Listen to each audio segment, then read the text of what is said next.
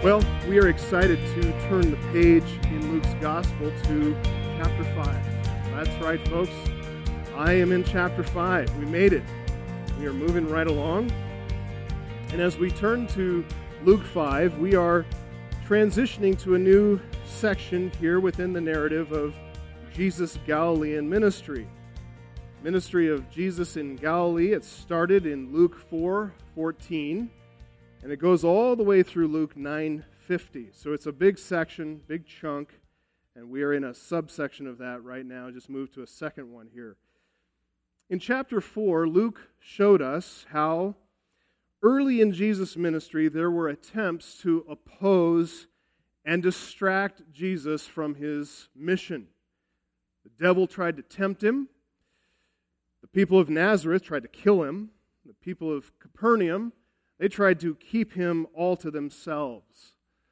But Jesus resisted temptation, he escaped from harm, and he stayed focused on his priority to preach the gospel of the kingdom of God to other cities as well. He left Capernaum, as we read in Luke 4:44, and he was preaching in the synagogues of Judea. And now, when we come into chapter 5, Jesus has come back to Capernaum. There's an unspecified amount of time that's passed by, perhaps a few weeks or so. We don't really know, but during that time he was preaching. He was engaged in an itinerant ministry, traveling from city to city in Galilee, preaching the kingdom and then demonstrating the power of the kingdom, not only through his preached word, but through divine healing. Very early on in his ministry, Jesus was even thinking about the continuation of his ministry. He intended to perpetuate the preaching of the gospel into the future, and so he chose disciples. And that's what we're going to see this morning, is this calling of these first disciples. We actually mentioned a couple weeks ago, some of you may remember this, that Jesus had already called his first 4 disciples. He called Simon and Andrew and James and John, 2 sets of brothers. Those 4 men were present at the synagogue in Capernaum. They'd been John's disciples, and then at John's urging, as he pointed them to the Christ, they left John to follow Jesus. They were there from the very beginning. So they were there with Jesus when he turned water into wine. They were there with him at the very first temple clearing, when he walked into the temple courtyard and cleared out all the money changers and those who were buying and selling. They were with him during his brief but his fruitful ministry in Samaria. When he started that whole outreach and that fruitful evangelism, it started with one sinful Samaritan woman. But then it spread to the entire town. And then before returning to Capernaum, which is recorded at the end of John 4, that section, Jesus had healed an official's son there. He wasn't even present in Capernaum when he healed the son. He just gave the command, and it was done. And these 4 disciples, Andrew and Simon, James and John, they had already seen a lot. They had seen great power. They'd heard amazing, unparalleled teaching. When Jesus came to Capernaum, he started by recruiting them into discipleship. As we mentioned a couple weeks ago, that's recorded in Matthew chapter 4 and Mark chapter 1. He recruited them first there to discipleship. And then they were at the synagogue, as we read in Luke chapter 4. They were there to hear him teach. They watched him cast out a demon. They went to Simon's house and they watched him heal Peter's mother-in-law of that severe fever. Then they saw how he healed all the sick and the infirm in Capernaum. Later that evening, he healed them well late into the night, touching each one of them. So when Jesus left Capernaum, we find out here that his disciples stayed behind. They went back to their commercial fishing business. Now he's back. Luke chapter 5, 1 through 11, he's going to call them to permanent discipleship.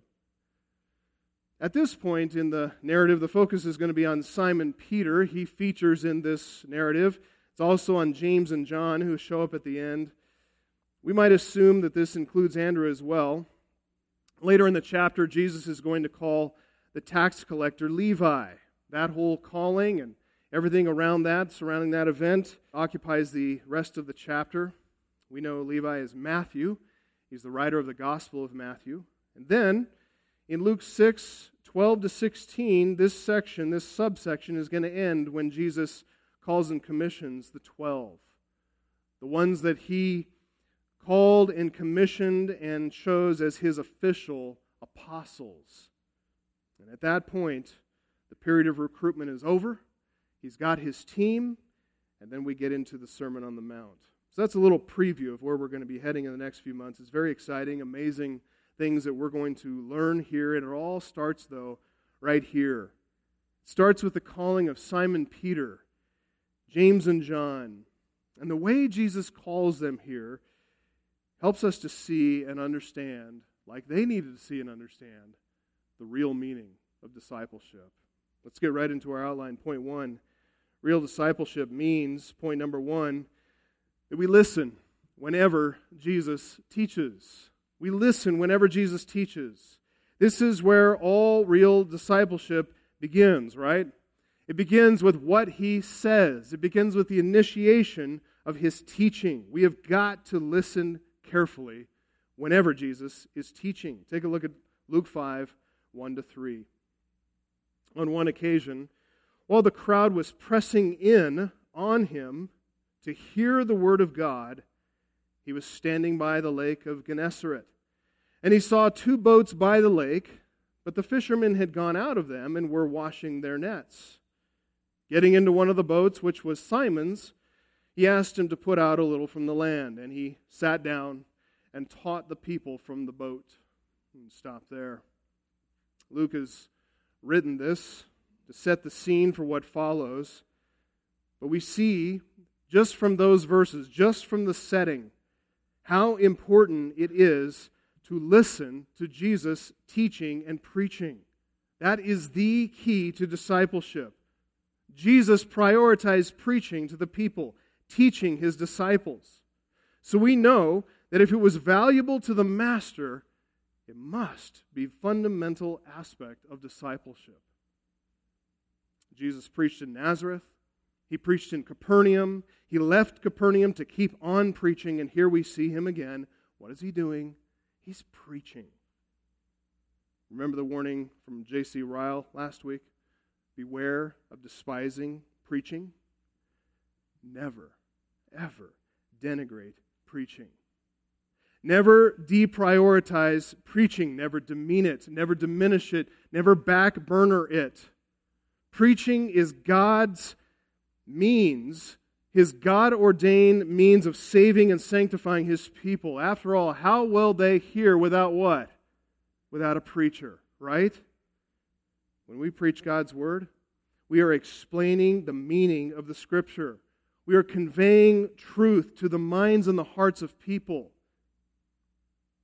We're taking God's word and we're confronting people with the Word of God in their own spirit. The Spirit of God connects with this person, his spirit, her spirit, and that is how the Spirit awakens faith. That is how the Spirit awakens desire for virtue. That's how the Spirit motivates us toward obedience. Faith comes by hearing, and hearing by the Word of Christ. So if a person is not exposed to sound teaching, that person is cut off from this means of divine grace, which is the fundamental means of divine grace, because it's the ministry of the Holy Spirit himself. It's the word preached that the Holy Spirit uses to regenerate. It's the word preached that the Holy Spirit uses to give new life, to cause people to be born again, to awaken faith in a dead sinner who comes to life. As Peter wrote in 1 Peter 1:23, you have been born again, not of perishable seed, but of imperishable through what? The living and abiding Word of God. How does that word come? But through preaching. When a sinner is born again by the regenerating ministry of the Spirit, that person takes his first breath, which is repentance from dead works and faith in Jesus Christ. And on the basis of that faith, the saving work of God is set in motion. God imputes the sinner's sin to Christ. He imputes the Savior's righteousness to that believing sinner. And on the basis of that faith, God justifies the sinner. God declares him righteous on the basis of faith.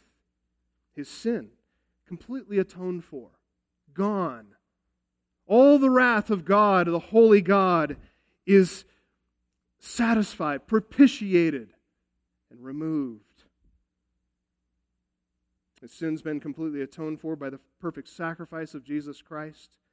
And then full and final redemption is secured not just for the moment, but eternally by the perfect righteousness of the life of Jesus Christ in his obedience to God.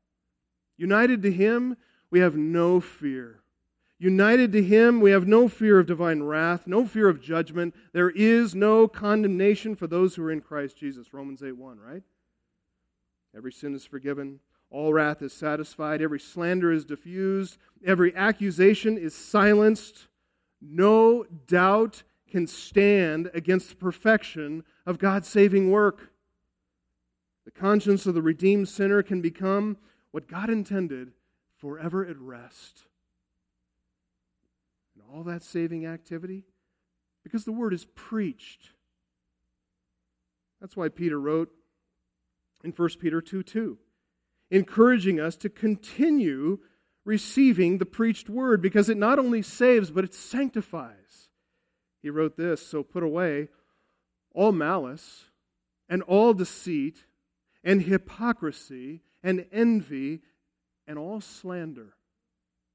That's the prerequisite for what comes next. Like newborn infants, long for the pure spiritual milk, that by it you may grow up into salvation, if indeed you have tasted that the Lord is good.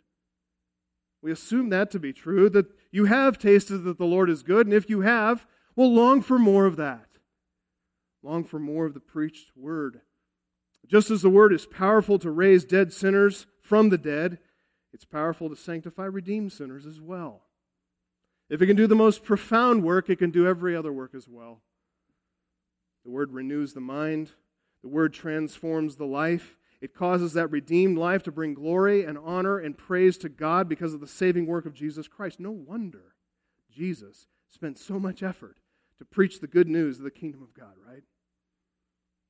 Notice Luke 5:1, how the people leaned in close to hear it. The crowd was pressing in on him to hear the word of God. The term used there, it refers to kind of a crushing force of a swollen crowd. I don't know if you've ever been in another country where they don't honor the personal space that we like as Americans, especially out here west. You know, Daniel Boone, you know why he left the East? He said he needed more elbow room. I get it.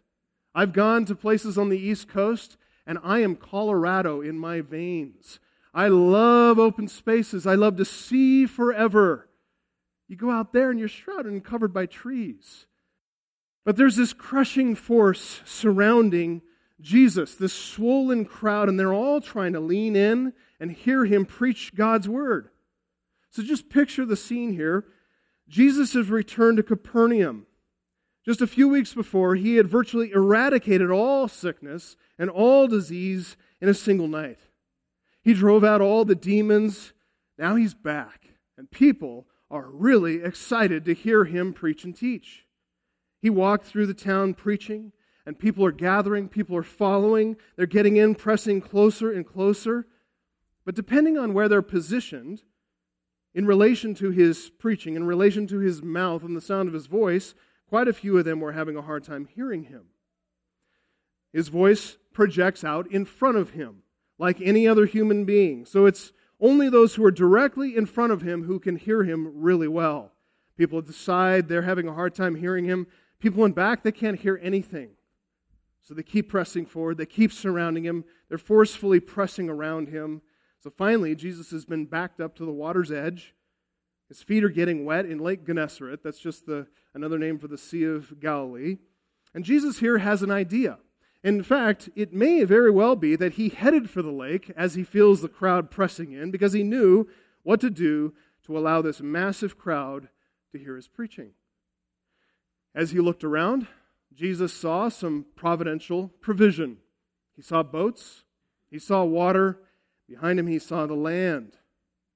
The boats enabled him to put a little distance between himself and the crowd, provide a suitable platform for teaching. The physics of sound waves over the water would act as an amplifier to project his voice to people sitting on the shore. The land, that would act as an amphitheater so people could sit comfortably on the shore and listen to him. If you spend any time in the water, fishing, boating, whatever, perhaps you've noticed how well sound carries over the water. Temperature variations over a body of water affect the way sound waves travel. The air nearest to the surface of any open body of water it's cooler than the air that's slightly above it, which means that it has an effect on the sound waves. The ones closest to the surface travel more slowly than the sound waves further from the surface. So the sound waves actually go farther across the surface of the water than they do over any other surface. So be careful what kinds of fishing stories you tell out on the lake, because everyone on the shore is listening to you.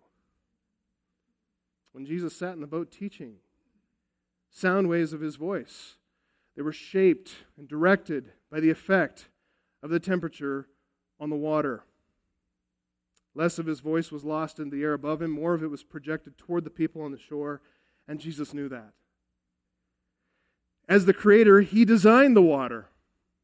He designed the temperature, the sound waves, all the physics in between. He designed the auditory nerves.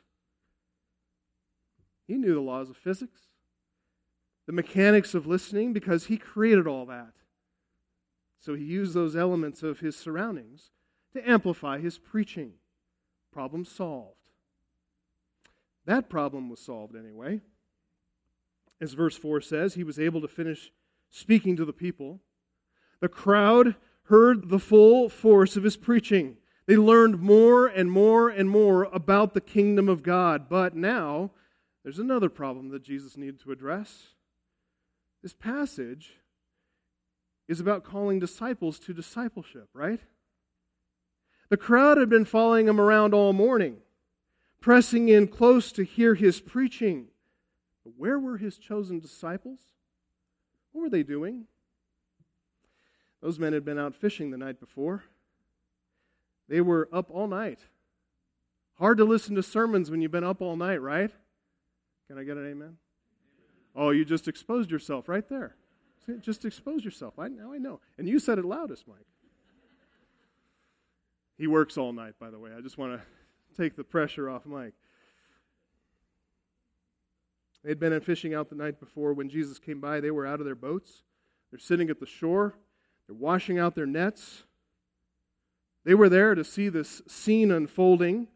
And in the providence of God, their empty boats provided a ready platform for Jesus' preaching. But those boats would also become an object lesson to learn the real meaning of discipleship. As we said earlier, Jesus had already called these men to discipleship. Matthew 4:18-22 and Mark 1:16-20.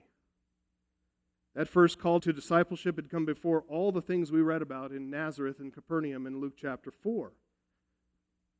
Back then, Jesus had again been walking by the Sea of Galilee. He saw Simon Peter and Andrew his brother, and they were casting a net into the sea, and he said to them, "Follow me, and I will make you fishers of men."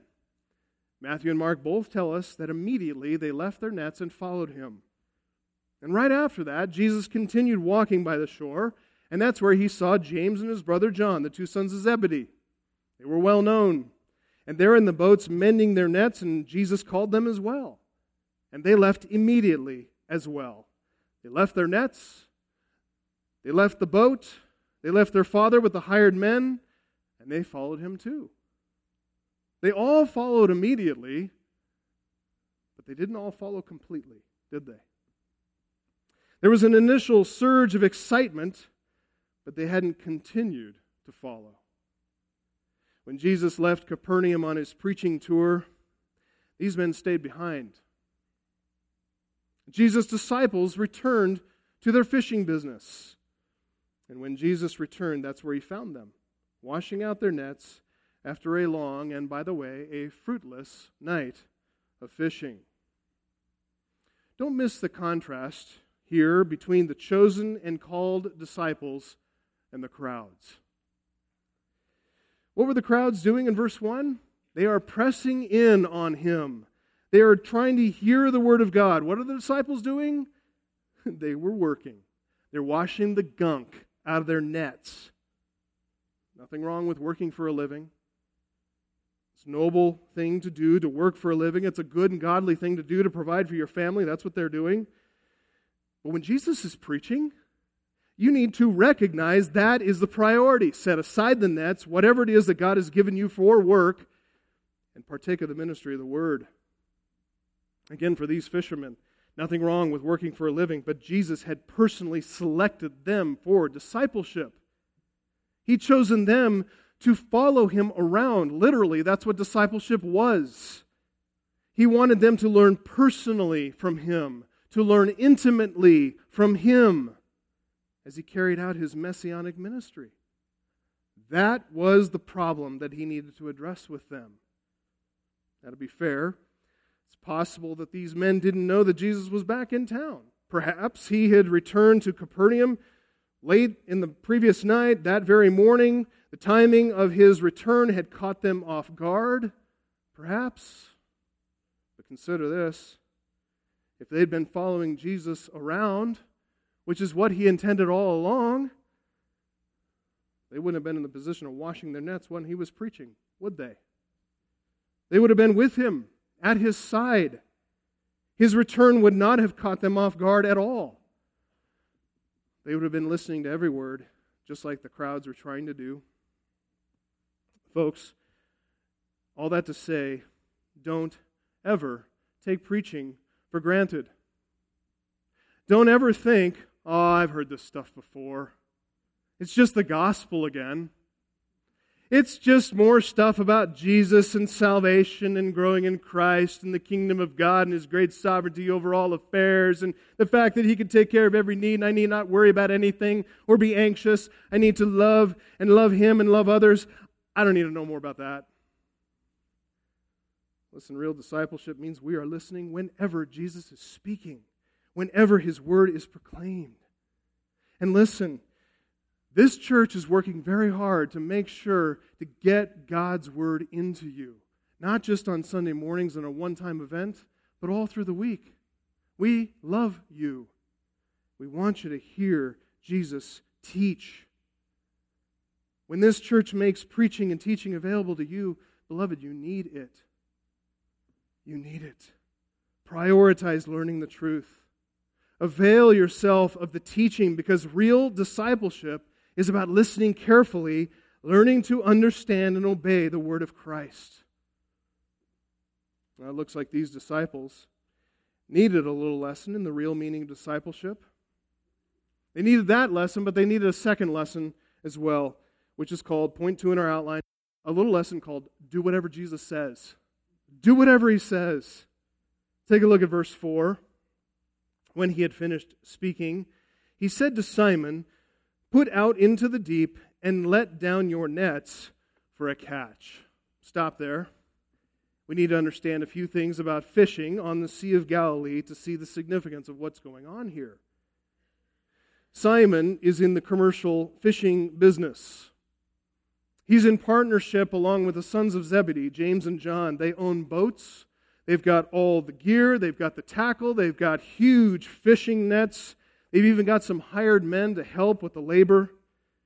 And think about this. When you picture these boats, don't imagine one of those little dinghies and rowboats that you saw on the flannel graph in Sunday school. This is not a little rowboat. These are big fishing vessels. These are sturdy ships. They're large. They got a deck on top. They got a hold underneath. The boat is large enough to transport Jesus and all 12 of His disciples across the lake and back again. They traversed the Sea of Galilee. It was strong enough to endure fierce storms that battered them on that sea. So don't think little. Think pretty big. You might even picture in your mind's eye one of those fishing vessels like you see on TV, like the ones they use up in the Pacific Northwest for those fishing shows. Greatest Catch or something like that, where they're all about to die and they catch big fish. That thing. Except this. Instead of using mechanical cranes and winches to deploy and retract the heavy nets, You know what they use? Men. Men with big, huge arms, burly guys, strong backs.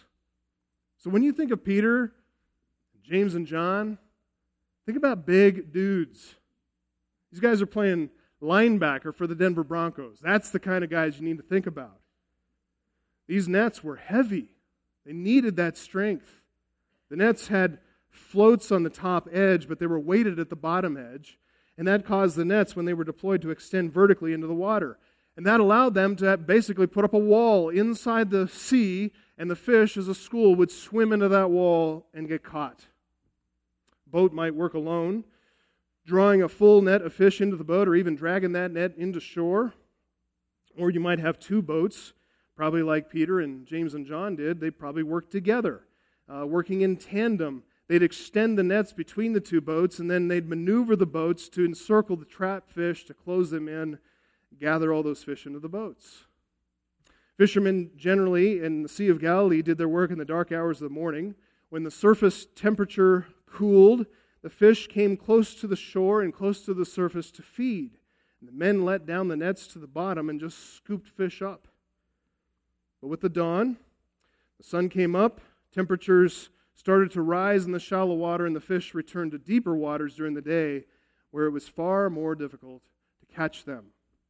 No fish sonars back then. No GPS in your boat. Fishermen didn't know where the fish were. That's the trick, I hear, is to know where the fish are. They still don't, right? Even aided by that modern technology. People are banging on I've seen it. They bang on the GPS, this thing ain't working. The sonar thing, they're frustrated. So these guys always would try to do what fishermen do, improve their chances of catching fish, knowing where they are, so they fished at night. Morning then was spent getting fish to market, cleaning all the muck and the gunk and the goop out of their nets, mending any holes, and getting everything ready for the next night of fishing. That was the plan on this particular morning. Until Jesus said, in the morning, "Put out to the deep, let down your nets for a catch." These men are tired. I'd imagine a bit frustrated after a night of hard work and catching no fish. They're not fishing here as a hobby. It's the last thing they want to do is to go out again. Clean nets, Peter. Clean nets. You can't see it in our English translation, but in the Greek it's very clear that Jesus spoke directly to Peter when he said, "Put out into the deep." Peter is at the helm. He's steering the vessel. He's one of the principal owners in this enterprise, and so he's the captain of the boat. And Jesus wants Peter to steer the boat into the deep. Okay. But then Jesus commands, "Let down your nets for a catch." That command is not in the singular, it's in the plural. Jesus is commanding here not just Peter, but Peter's crew. He'd just taken over captaincy of the ship, as if he owned it. He is giving the orders now. He tells Simon to steer the boat to deep waters, and he tells the hired crew, "Let the nets down, get ready for a catch." It's easy to see how this might have grated a bit on Simon's nerves, right? Jesus, the carpenter turned prophet. Woodworking, fine. Preaching and teaching, okay, great. Casting out demons and healing, check and check. But fishing, you better back off, pal. That's Peter's domain. That's his area of expertise. This isn't the right time for fishing. It is not the right place for fishing. Going out into the deep, the nets aren't even long enough to reach the fish at depth. Even if they were, the Sea of Galilee is huge. And just a reminder, you got to know where the fish are. To catch fish at this time of the day in this location, not going to happen. You can imagine, as Jesus gives these two commands, you can imagine Peter's crew looking up at him like, "Hey, boss, you going to let this happen? We just washed these nets. Catching nothing. We're a bit grumpy. We're ready for a nap. We don't want to go out there again." You can appreciate the position Peter's in here. He wants to spare his men, but he also wants to honor Jesus. So Peter tries to protest, tries to bring the voice of experience into the situation, if not for himself, then at least certainly for his crew. Look what he says in verse 5. Simon answered, Master, we toiled all night and took nothing, but at your word I will let down the nets. In a way, you've got to credit Peter here. He's kind of come up with a compromise. He says, we collectively, look at all of us on this boat. We're tired. We toiled all night. Lord, Peter says to the master. Then he says, I will let down the nets. Not we, I will. He and his men have endured a long night of fruitless labor. They're tired, they're exhausted, they're probably discouraged. Peter's a good man. He's a hard worker. He's a good boss. He didn't want his men to suffer any more disappointment, adding insult to injury, especially from what seems to be the rather silly ambition of catching fish like this. I mean, what does a carpenter know about fishing? So Peter says, you want us to let down the nets? Look, because it's you, master. That's a term of respect and authority, by the way, master.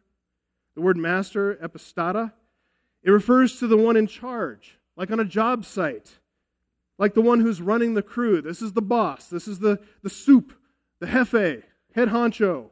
So he says, at your word, boss man, I'll take care of this myself. I will let down the nets. But clearly, he didn't want to do it either. He didn't think they're going to find fish. In fact, he knew they aren't going to find fish. He's probably wondering already how he's going to reel all those nets back in by himself. I mean, he'll cast them in, but he's going to need some help to bring them back. And then he's thinking about getting back to land and the unhappy prospect of spending the rest of the day washing the nets yet again once they return to shore. Mark of virtue here that Peter planned to take one for the team. But his crew jumped in to help here. They deployed the nets. Look what happened. Verse 6. When they'd done this, they enclosed, as you know, a large number of fish. How about that? There are fish out here. So much so that their nets were breaking. And so much so that they had to signal to their partners in the other boat that's on the shore to come and help. And they came and filled both the boats so that they began to sink. You know what they just learned? Jesus knows where the fish are. And look, this is either an instance of remarkable providence combined with divine omniscience that Jesus knew exactly when to give the command, where in the lake the fish were at that particular time, or this is a miracle of the divine will, with Jesus directing these creatures to swim to that location at that time and get right into the nets.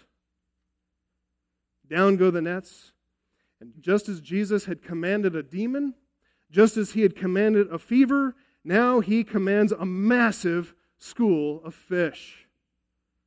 One commentator noted that, he says this, quote, the density of the shoals of fish in the Lake of Galilee can scarcely be conceived by those who have not witnessed them. They sometimes cover an acre or more on the surface in one dense mass, end quote. Now, I haven't been there, but I take his word for it.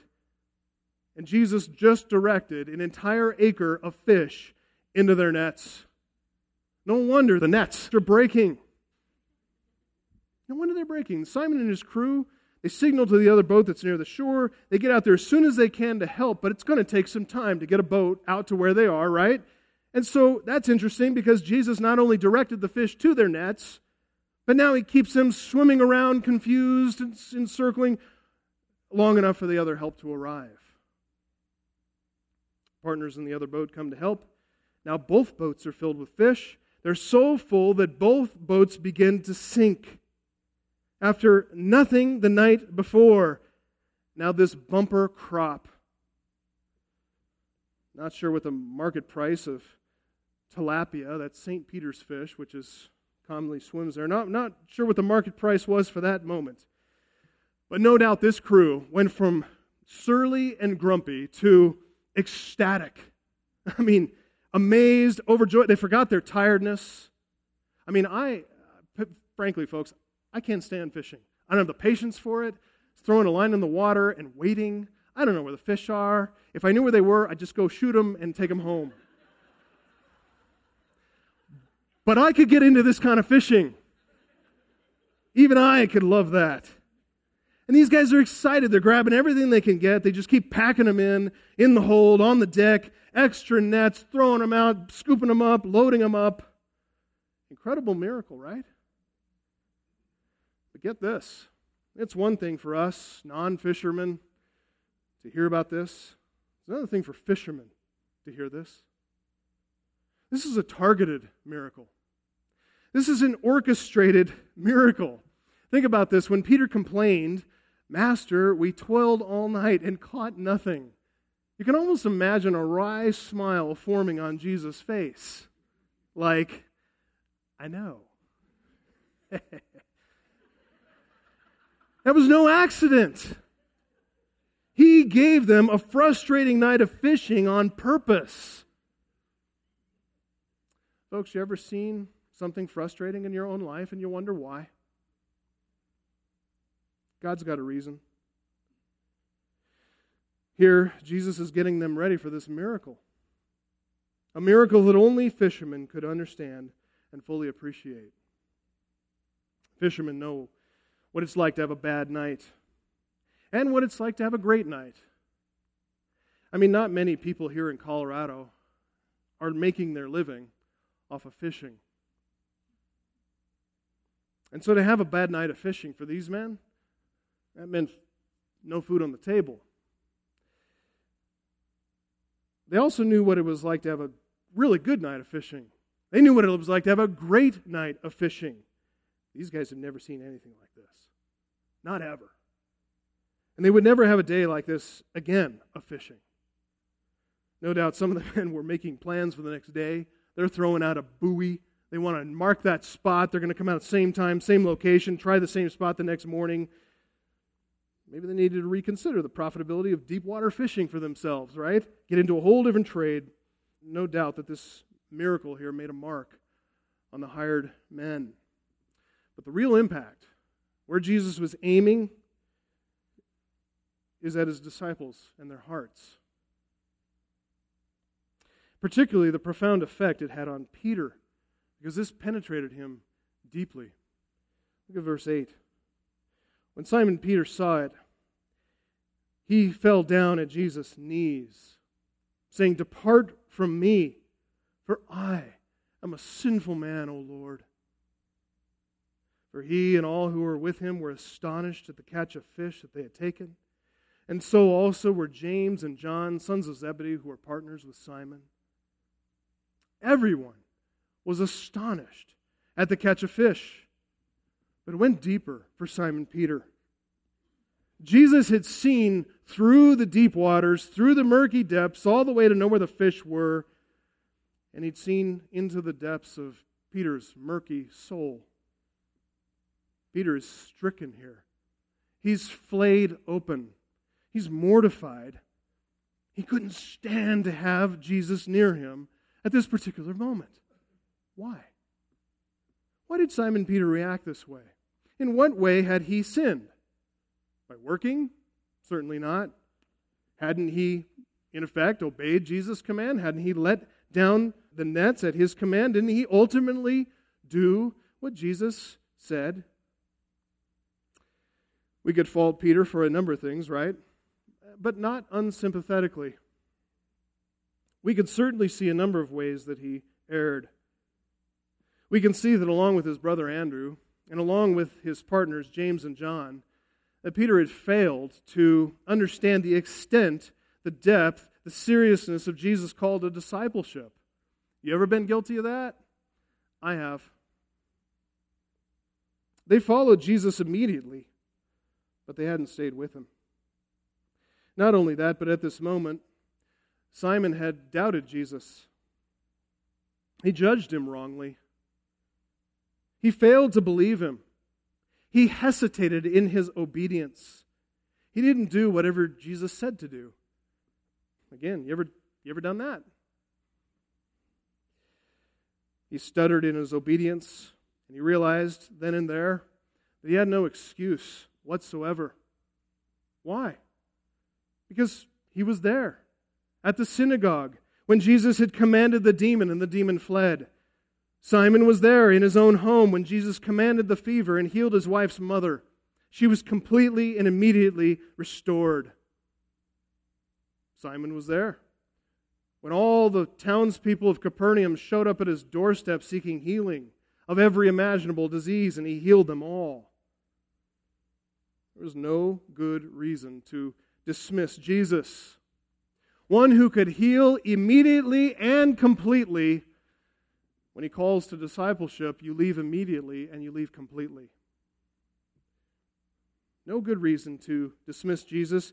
No good reason to doubt him. No good reason to hesitate for 1 second to obey his every word. Jesus has dominion over all the works of God's hands. All things are under his feet, as this shows. All sheep and oxen, the beasts of the field, the birds of the heaven, the fish of the sea, and whatever passes in the paths of the seas. Peter did not realize the extent of Jesus' experience in all things. He had wrongly remanded Jesus' authority to spiritual matters only. We can all do that, can't we? We can tend to compartmentalize the reach of God's word.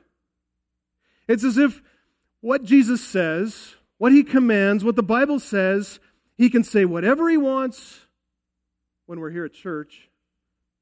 But out in the real world, in the fishing boat, that's my domain. That's where I'm the expert. And the word of the living God does not extend to my area of expertise. Listen, we all need to understand, along with Peter, that if he's Lord at all, he is Lord of all. There is no place on earth, there is no place in the universe that is outside of his dominion, that is not under the absolute authority of his sovereign control. He is sovereign over all, and that includes our minds and our hearts as well, beloved. That includes our thought life. It includes the things we imagine. It includes our plans and ambitions. It includes God's design for our homes, for our marriage, for our parenting. You know what? It includes God's direction for how we work out in the world, and when we take a break from work, to pay attention to be devoted to the Lord's Word on His day. Controls how we work for our employers and how we will not work for our employers. It controls how we treat our employees and how we will never treat our employees. He has command of it all. He has command of every single detail. And when you embrace that, then you know that the good news of the kingdom of God has come to you too. Look, can He take care of your financial needs if you devote time to Him? Well, He could direct a whole acre of fish into the nets of these fishermen. Can He not take care of you and your needs as well, O you of little faith? We all need to hear that, don't we? There's still a more fundamental reason that Simon Peter said, "Depart from me, for I'm a sinful man, O Lord." It's subtle, but it's clear. Simon called Jesus Master, Boss Man, Jefe, Head Honcho, Big Cheese. But now, Peter is seeing him in quite a different light. Now he calls him Lord. It was tearing him apart inside. As one commentator noted, it's the master whose orders must be obeyed, but it is the Lord whose holiness causes moral agony to the sinner. Or in the terms that R.C. Sproul used, this is called the trauma of holiness. Some people have noticed the parallels that exist between the commissioning of Peter and the commissioning of Isaiah. If you would, turning back in your Bibles to Isaiah chapter 6. Isaiah chapter 6. Like Peter, Isaiah also encountered the presence of holiness, and it traumatized him to the core of his being. It says there in Isaiah 6, 1-5, in the year that King Uzziah died, I saw the Lord sitting upon a throne high and lifted up, and the train of his robe filled the temple. Above him stood the seraphim. Each had 6 wings. With 2 he covered his face, with 2 he covered his feet, and with 2 he flew. In this incredible scene of glory, of unparalleled majesty before the very throne of God. And it feels like a place where no mortal should ever dare to tread. And here's Isaiah chucked into the middle of it, thrust into the room, watching these seraphim, literally the term means burning ones. And they're flying about with energy. But in the appropriate creaturely recognition of their creatureliness, they're covering their eyes and they're covering their feet in the presence of a holy God. And one calls to another, it says there, "Holy, holy, holy is the Lord of hosts. The whole earth is full of His glory," and the foundations of the threshold shook at the voice of Him who called, and the house was filled with smoke. Isaiah's senses here are overloaded. His body is quaking along with the foundations. His mind is reverberating with the dreadful refrain of that voice. Holy, holy, holy. His heart here is virtually turned to wax, melting within him as he says, "Woe is me, for I am undone. I'm a man of unclean lips, and I dwell in the midst of a people of unclean lips. My eyes have seen the King, the Lord of hosts." He's coming apart here in the very presence of the holiness of God. He here comes to a terrifying realization that he stands before this awesome holiness as a sinner from the land of sinners, unable to speak along with that angelic testimony, "Holy, holy, holy," because he doesn't dare utter those words from his unclean lips. It's devastatingly clear to him that he does not belong here. And yet, what did God do? Restored him. Folks, that's what Simon Peter was realizing at this very moment. On his own fishing vessel, bowed at the knees of Jesus. Go ahead and turn back to Luke 5.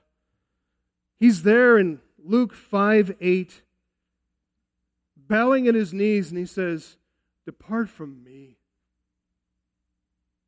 Your holiness doesn't belong anywhere near me. It's not appropriate. I'm a sinful man, O Lord." What does the Lord do?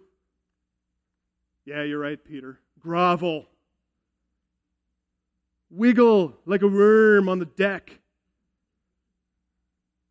It's so good. Just as he did with Isaiah, purifying him and commissioning him for service, Jesus does the same thing here with Peter. He reassures him. He issues the call to discipleship. I should say he reissues it. Like all true disciples, Simon had to learn here the real meaning of discipleship. He had to listen whenever Jesus teaches. He had to do whatever Jesus says. Third point, the real meaning of discipleship. Third point, he had to learn to follow wherever Jesus leads. Look at verse 10. Jesus said to Simon, "Do not be afraid. From now on, you will be catching men."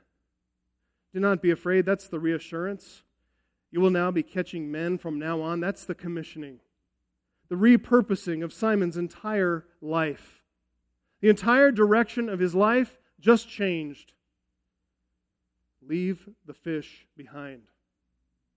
In fact, the term here for catching men, it specifically refers to catching them alive. And then after capturing them, it refers to repurposing them to be used for a different purpose, used for a different end. The word used, it was often used of capturing men in battle. And instead of killing them, it was about sparing their lives, not letting them rot in prison, but actually re-educating them, putting them into a different use. It's not unlike what Nebuchadnezzar tried to do and accomplish with Daniel. He captured him alive. He took him to Babylon. He hoped to indoctrinate him in the learning of the Chaldeans, to put him to use for the good of the kingdom of Babylon, and that's what, in fact, happened. That's what Jesus intended to use Peter for as well. And in fact, it's what he had just done. He captured him alive, and he repurposed him. This carpenter from Nazareth had proved to be very effective at fishing for men, hadn't he? He's an expert fisherman, turns out.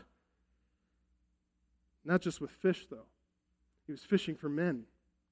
And he intended to use Peter in the same way. Notice here, Jesus didn't give Peter an option. It's not, I want to honor your sovereignty, Peter, over your life. I realize you kind of have an Arminian bent toward theology, and I need to honor your sovereign will. So I wouldn't want to impose myself on you. No, Jesus doesn't say that. He doesn't say, would you like to join me in capturing men? Would you like to consider this in your set of options? Fish on the lake, have a great life, or join me in capturing people? No. It's from now on. Not you might be, but you will be capturing men. Wonder of all wonders. That he would choose people like us, right? Jesus is saying here, Peter, though you are a sinful man, you are my prize. I've captured you in this battle, a prize for the victory of the war that I will soon win. And as my trophy, you are my chosen instrument. I'm re-educating you. I am indoctrinating you into my teaching. I'm bringing you close, discipling you in my ways. I want you to understand my mind, my thinking. No longer do I call you slaves, now I call you a friend. I'm redirecting your entire life. I'm repurposing you to have real effect, to extend my work of capturing souls for the kingdom, to win people, to win all of those whom God has given to me. What else is there? Is there a better use of your life but to follow wherever Jesus leads? Take a look at verse 11. When they had brought their boats back to land, they left everything and followed him. Even though Jesus addressed Peter directly in the singular, the other disciples joined him in this call to discipleship. It's very likely that they remembered that earlier call. They were all stricken. And when Jesus said, "Follow me," they had, like Peter, they had failed to do so completely. They'd done so immediately, but not wholly, not fully, not forever. So arriving at the shore, they docked the boats, they tied off, walked away.